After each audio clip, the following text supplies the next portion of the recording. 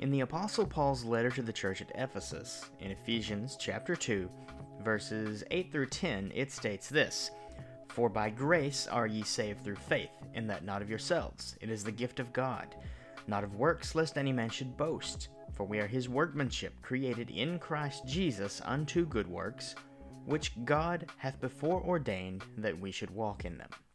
In the book of Romans, chapter 10, verse 17, we read this: "So then faith cometh by hearing, and hearing by the word of God." And with as much assurance as those verses give to us who believe, they pose a problem for those who do not, namely, the problem addressed by this common question amongst even the body of Christ, and also in the complaint lodged against Christianity by non-believers. What about those who have never heard the gospel?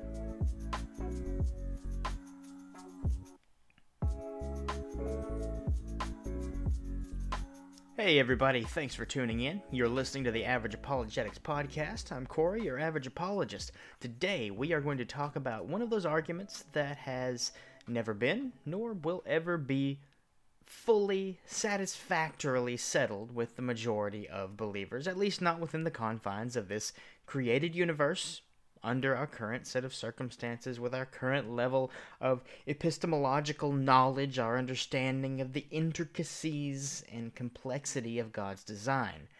However, we are going to talk about this debate that exists not only within the body of Christ, but is also commonly used by atheists, agnostics, all sorts of anti-theists and non-Christians as a common argument against Christianity. What about those who have never heard the gospel message? What about those who have never heard the name of Jesus? It's a sticky discussion, and a lot of people get their feelings hurt when debating it, but that's precisely why we're going to discuss it right here. But before we do, I just want to take a moment to thank all of you listeners for tuning in, and remind you that if you like the content, please subscribe to the podcast and share it with everybody you know. The more people you share this content with, if you get some benefit out of this, if you enjoy the content, sharing it with other people is probably the single best way you can support this ministry. Now, one part of my reason for bringing up this topic is because of how it is used by non-Christians, how it's used by anti-theistic debaters to challenge the rationality of Christianity. You see, there are several common arguments that atheists and agnostics levy against the Christian faith, but only a few of them really delve deeply into some of these types of theological disputes that still hold many professed believers in a state of uncertainty. These arguments are often designed by the non-Christians, by the anti-theists, to pinpoint topics that have obscure or ambiguous scriptural basis as a means to confound the believer and give them pause in their defense of the faith. They pick these topics because, quite frankly, they're kind of a low blow. When you find something that Christians disagree about, well, that just makes sense, right? From a non-Christian standpoint, or especially from an atheistic standpoint, if you find something that the Christians disagree about, then that's clearly something you're going to want to use to your advantage. Now, of course, if you believe that assertions shouldn't require sufficient empirical evidence, or that reason can be based solely upon opinion rather than facts, then you might think that this tactic is the best. You might think that it is absolutely sufficient when arguing against Christianity. You might even believe that these ambiguous topics, the kind of topics that are used in these situations, you might think that they're settled simply by your opinion on them.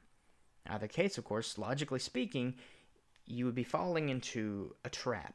It's a logical fallacy to base your assertion on something that is either unsupported by factual evidence, that is to say, it is an appeal to emotion rather than logic, or it's insufficiently supported by a combination of empirical evidence and sound reasoning, at least enough so that you can claim that your assertion is reasonably factual. And we talked about the differences between truth and fact a little while back, how anything can be presented as a truth claim, but it cannot be taken on face value as truth unless it is sufficiently verified to be factual. And we do that through careful, objective analysis and critical thinking. Unfortunately, a lot of people operate solely upon emotion rather than through a sound mind. And even more unfortunately, many of those who hinge their worldviews and their rationale upon their emotional states are also among the body of Christ, those who are supposed to be able to defend the faith with a sound mind. But the mind is only as strong as its resolve to seek the truth, and those whose emotions govern their thinking seldom follow through in that pursuit. After all, it forces you to acknowledge your limitations, and to acknowledge those things about God, about the Bible, about reality that you cannot adequately answer with absolute certainty, oftentimes simply because you don't have sufficient evidence on hand, or you don't have the sufficient knowledge base to display your opinions on the matter with any degree of logical veracity, of verified, fact-based reasoning.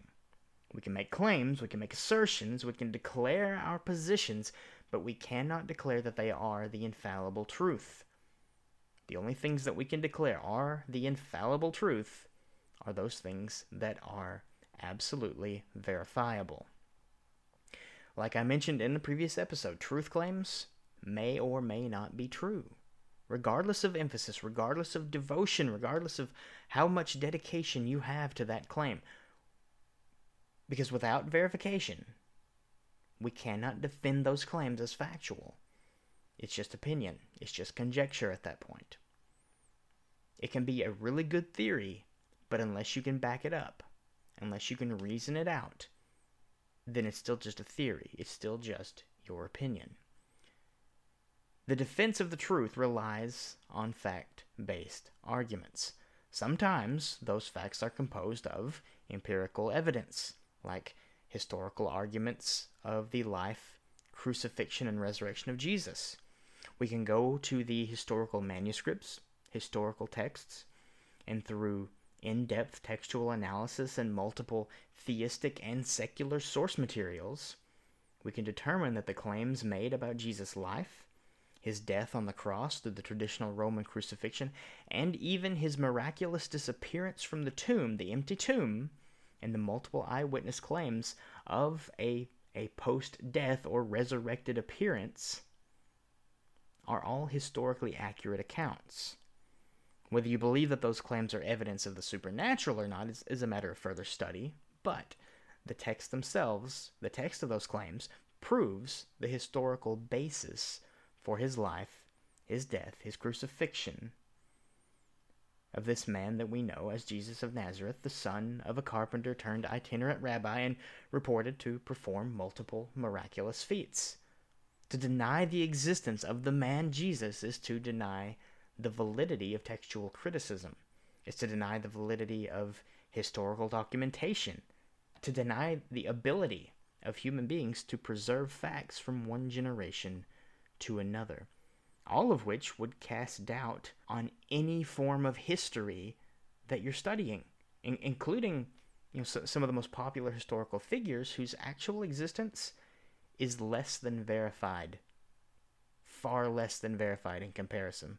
People like Alexander the Great. How many people doubt that Alexander the Great existed? Well, not that many, and yet how many people doubt the existence of Jesus? The motivations behind attacking disputed theological concepts due to ambiguity from the outside is dubious at best. If you're going to make claims against Christianity, then and you want to be taken seriously, your debates are better held over evidence-based claims rather than internal disputes. But we know that not all debates against Christianity are for the purpose of enlightenment or the pursuit of knowledge. Just like not all defenses given for Christianity are for the purpose of enlightenment and the pursuit of knowledge. Sometimes people make a claim simply because they want it to be true. You can make a claim that you want to be true all day long, but it doesn't make it true. See, these arguments often don't originate from the position of a theological or knowledge-based determination, but stem from a fundamentally human problem. If you're just trying to make a truth claim because you like the truth claim, because you wish that it were true, then you're actually looking at a moral problem. Because morally, you're claiming that your own opinions are the truth regardless of substantiation. Which, if we're being honest, that's an immoral claim. But if you're interested in factual arguments, I want you to consider this. From the internal struggle throughout church history, there are a few primary arguments involved in this particular debate, the debate over what about those who have not heard the gospel. There's the argument of natural revelation versus specific revelation, the argument of justice versus mercy, and the argument of nature versus choice for the basis of condemnation. Now, depending on your theological beliefs, depending on your understanding of Scripture, you may already have an opinion on these arguments. You may have already thought these things through. You may even have a completed determination, a conclusion on this overall question. But from a factual basis, let's just start with this first argument between natural and specific revelation and see what we can discover. So how is God revealed to the world? How does God reveal himself to human beings? Is it only from the Bible? Well, we know that statement can't be true. After all, in the days of the apostles, the New Testament as we know it was still being written. It was still being lived out. During the days of the judges, the early Jewish kings, the prophets were still delivering new prophecies. During the days of Moses, well, the events of the wilderness, the events of Israel in the wilderness, the events in captivity, in bondage in Egypt, those things were just playing out. Those things were just happening then. Those were current events. And what about Abraham? One of the primary fathers of the faith, the primary father of the faith, post-flood. Abraham, he didn't have the New Testament. He didn't have the prophecies, other than the direct word of God spoken to him in promise of the blessing upon his seed, right? He didn't have the Mosaic Law, which the Apostle Paul describes as the schoolmaster sent to teach humanity about sin and righteousness. Yet without all of those things, Abraham's faith, his faith in God, was counted for righteousness. So logically, we can conclude pretty quickly that the Bible isn't the sole source of God's revelation. And I know that flies in the face of a lot of New Testament church teachings where we emphasize the necessity of the Bible, and it is critical, it is essential. But it's not the sole source of God's revelation throughout the history of the world. We can also conclude that the prophets and preachers are not God's sole source of revelation either. That God can and will directly interact as he sees fit. In fact, he physically appeared to Abraham. They broke bread together according to the Genesis account. Now you may say, well, Corey, you're only getting that information from the Bible. And yeah, you'd be mostly correct there. I am getting that information from the Bible. Because the Bible is our current primary source of information about the works of God throughout the human race and his plans for our lives. But that's not the only source. We read in the book of Romans, "For the invisible things of him from the creation of the world are clearly seen, being understood by the things that are made, even his eternal power and Godhead, so that they are without excuse." If the natural world, if the things that are made are understood to be evidence of God's existence and eternal deity, then that would mean that God literally reveals himself to us through everything. And frankly, I personally think that that itself is an understatement.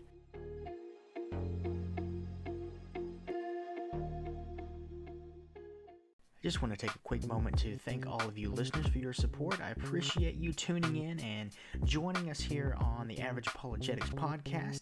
If you are enjoying this content, I hope that you will subscribe to the podcast and share it with your friends, family, blast it on social media, let other people know. Because after all, the more people hear the podcast, the more people can potentially benefit from this content.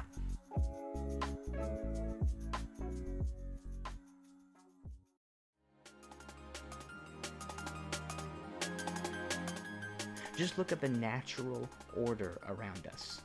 I mean, sure, there's the surface value, the beauty of nature, and I talk to people a lot about the beauty of the natural world. But look at the order of the natural world.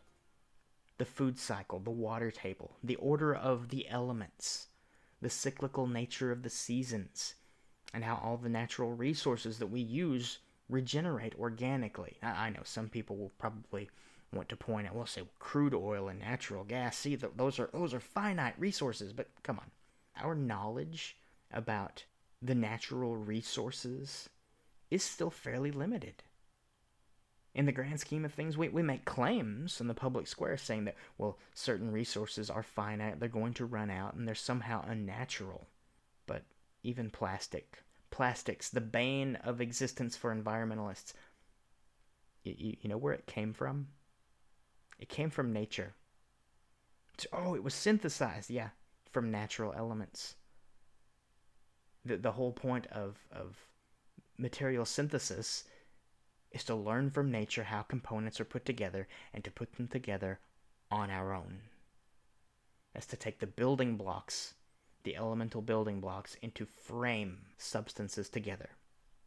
But ultimately, even plastics are derived from a combination of natural elements, including all these various minerals and alcohols and crude oil derivatives. Even plastic is essentially natural. It's just natural elements combined and reforged into a new format. Is it biodegradable? Well, probably, given enough time. After all things in nature decay over time. That's part of the second law of thermodynamics and the law of entropy. How energy never stays in the same place but dissipates and transfers from one point to another to multiple locations, so that all natural things can only exist in their current form for a certain amount of time, depending on the energy contained within their cellular makeup. And when you think about it in those terms, all matter is just a form of energy being held together by something that science has yet to fully comprehend. But it happens to be something that we Christians understand, or should understand, if you're at all familiar with the logic demonstrated by the writer of Hebrews. The 11th chapter of Hebrews, faith is the substance of things hoped for, the evidence of things not seen.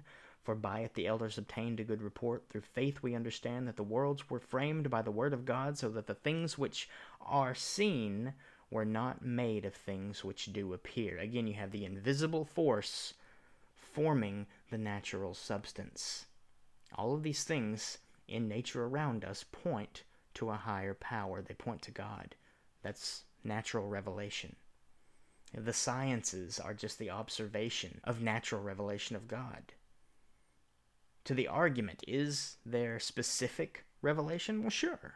God uses specific situations to reveal himself to us, like the preaching of the gospel, but fundamentally, he's already revealed to the entire world, to the entire human race, his existence through nature itself. And look to the cosmos. Look to the cosmos and tell me that perfect order does not exist in the universe. Perfect order, people that are far more intelligent than me have determined, must exist because of the radically exponential degree of accuracy necessary throughout the entirety of the cosmos for even one organic molecule to exist in its current state. That same state of order that anti-theists, atheists, claim emerged from a point of singularity amidst a vast emptiness of space and a big bang, like a burst of chaos from nothingness, without cause, without creator, and just so happened to come together in such a way that life could exist, and it all did it by pure happenstance. You realize the chances are beyond slim. They're virtually non-existent. Let's look at the argument of justice versus mercy. If God is just, would anyone go to hell? That's the question posed from the appeal to emotion. Well, Why do people go to hell? What's the biblical basis for souls condemned to hell? Why are souls condemned? Is it by whim? Is it by executive fiat? Does God just decide at random, well, this soul goes to hell, and that soul goes to hell, and these souls go to hell, and those go to hell? Or is there a definitive order to that determination? Well, in the first verses that I brought up in the opening, the book of Ephesians chapter 2, "For by grace are ye saved through faith, and that not of yourselves. It is the gift of God, not of works, lest any man should boast. For we are his workmanship, created in Christ Jesus unto good works, which God hath before ordained that we should walk in them." According to that, it is the grace of God that delivers salvation, not our efforts, not our works. And that grace is apportioned based on one sole criterion: faith. I already mentioned the faith of Abraham. Even in the absence of the law, the absence of the prophets, the absence of the New Testament, and you know that means the absence of the name of Jesus, think about that. It was by the grace of God that Abraham's faith was counted for righteousness. Through faith, there is hope. Through faith, there is redemption. And that's been the consistent teaching of God throughout the history of his interaction with human beings. Sure, it appears that he also culled, eradicated armies, cities, entire civilizations along the way. But if that's your concern, shouldn't your question be, why those people? What made those people accountable for experiencing God's wrath in judgment rather than receiving mercy? In biblical accounts of thousands of people being killed at the directive of God, either through warfare, at the hand of his angels, through the pestilence in the land, what is the common anchor that ties all of those individuals together? What's the common theme? So, well, some were Jews, some were Gentiles. Some were faithful soldiers like those in David's army. Others were rebellious idolaters, outright unbelievers. Well, that sounds pretty indiscriminate, right? And look, if you're only looking on the surface level, sure, it's indiscriminate. But it's the same flaw that we see when we analyze the racialization in America in the 21st century. If you view God's actions throughout human history as immoral, you're failing to see the bigger picture. Just consider this. If God is righteous and his actions are just, and that's how he describes himself to us all throughout historical Christian and Jewish texts, and the natural revelation of God defines him as perfect order, so logically, he cannot do anything without reason or that is unrighteous. He can't do anything without cause or anything that is immoral or evil on its own accord. There must then be a reason why human life would look so differently in the eyes of God than it does in our own. And that reason goes back to the Garden of Eden when Adam and Eve ate the fruit of the tree of the knowledge of good and evil in direct rebellion against God. What was the purpose of that? What was the crux of the temptation? What was it that the serpent said to Eve? That if she ate that fruit, if human beings ate of that fruit, they would be like gods. In direct rebellion against God so as to make gods of themselves. That rebellious action stemming from the sudden uprising of their sinful nature, that is the reason why human life looks so differently in the eyes of God than it does in the eyes of human beings. It's because we are all sinners. We are sinners. And it's because we are sinners that a human life can last for 100 years or for 100 seconds and still look essentially the same in the eyes of God. We are his creation, his creatures, and yet we sin against him. It's for that reason that when God determined in the past to send his chosen nation to war, that the enemies, even though they already dwelled in the land, were still the oppressors because they represented something fundamentally evil. They represented the sin that had overtaken the human race and governed their every desire. And that sin was and is and always will be in direct violation against the righteousness of God. And that is precisely why justice is required. Because we are sinners, and sin cannot enter the holy place of God's presence, and we exist in a state of rebellion by nature, justice demands retribution. And yet, God also saw fit to deliver to us mercy. In spite of the necessity of justice, which is the required response to the sinful rebellion against the righteousness of God, God also desired to give to sinful human beings mercy. And that's why we have Jesus on the cross. That's why we have the sacrifice of the only begotten Son of God, the only one who could fulfill the law of righteousness. Now for Abraham, his faith, his deliverance through the Son, took the form of a ram caught by his horns in a thicket. For Moses, it took the form of the first Passover. For David, it took the form of the humble submission to God's judgment in spite of God's wrath being rightly deserved. In each case, it was the desire for the truth that paved the way to hearts being made righteous, even when they did not know the name of Jesus Christ. Of course, some will still debate whether or not those who have heard the gospel have done anything worth condemnation. But again, that's an appeal to emotion and an argument that fails to comprehend the nature of sin. Like I said, we are all sinners.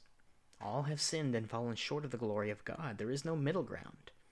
We are not condemned because of what we have or haven't done. We are condemned because of our sin nature. We are condemned because of the nature of humanity. At least, that is the reality of God's true justice and the condemnation that awaits all souls who do not have faith in Him. Jesus told Nicodemus that those who believe are not condemned, but those who do not believe are already condemned because they have not believed on the name of the only begotten Son of God. Now, if you're thinking, well, what if they haven't heard His name? Then they can't believe on the name of the only begotten Son of God. And you may bring up examples like isolated primitive tribes or nations that existed during times before the gospel could be spread efficiently. But you need to understand this, that God is just as richly merciful as He is just. And God is not a moral monster. But neither is God dependent upon the actions of human beings. So the spreading of the gospel is not God's only means of revelation.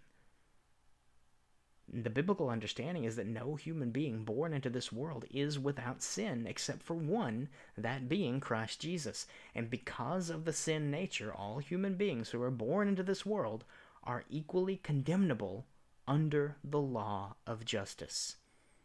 God is not a respecter of persons, nor is He wavering in His delivery of justice. The only thing that assuages the wrath of God, the only thing that tempers it, that turns it aside, is His mercy. And His mercy is always available to those who have faith. So, what about those who have never heard the gospel? What about those who have never heard the name of Jesus? Well, biblically, it's not a matter of what specific knowledge they have. It's a matter of whether or not they seek the truth. And if the very nature around us reveals the existence and purposes of God, then those who desire truth will find it no matter who or where they are. And anyone found wanting must not want the truth. And have you ever thought about this? Would a devout atheist like Stephen Hawking's want to be in an eternity in the presence of God? The same God he denied, the same God he railed against, the same God he rebuked, whose followers He rebuked for their faith in things that he did not understand. Now, you could make the argument that since he is now dead, that his mind is likely changed if you're a believer in what the Bible teaches of the torment of hell and the grave for those who die in unbelief. But in life, if someone has no desire to know God or to be with God or to be in God's presence, would that be just to force that situation upon them, even if it were the only way for them to know true peace? If there's one thing and one thing alone that you were to know about God, is that God is just. He doesn't act on whim. He doesn't condemn based on whim. He doesn't judge based on whim. It's all orderly. It's all in perfect harmony with his law, with his establishment of righteousness. And we've talked before about the law of God, about logic and reasoning, how all of these things, justice, how all of these aspects of God's design are extensions of his nature. Well, folks, that's all the time we have for today. I think we ran a little bit longer, may have, but this is an important argument for you to understand, both Christians and non-Christians alike. Because even though there is a biblically based answer, it requires a little bit of thinking. It forces you to abandon the appeal to emotion in order to understand it. As always, don't forget to subscribe to this podcast if you enjoy the content. If you want to hear more, you can follow me on Parler. That's at AVG Apologist on Parler. You can check out the few videos I have on my YouTube and Rumble channels at Average Apologetics. And until I can get a new workstation built, I will be limited to audio-only material, which may work out better in the end. Who knows? Editing audio is much easier than editing videos for me anyway. It takes less than half the time. Also, if you want to support this ministry, the first and most important way you can do that is through prayer and by sharing this material. Share it with your family, your friends, on social media. Let's work together to spread the topics and information of this podcast to as many other people who may benefit from it as possible. Thanks again to all you listeners. Stand strong, keep the faith, and seek the truth in all things. Until next time, friends, God bless.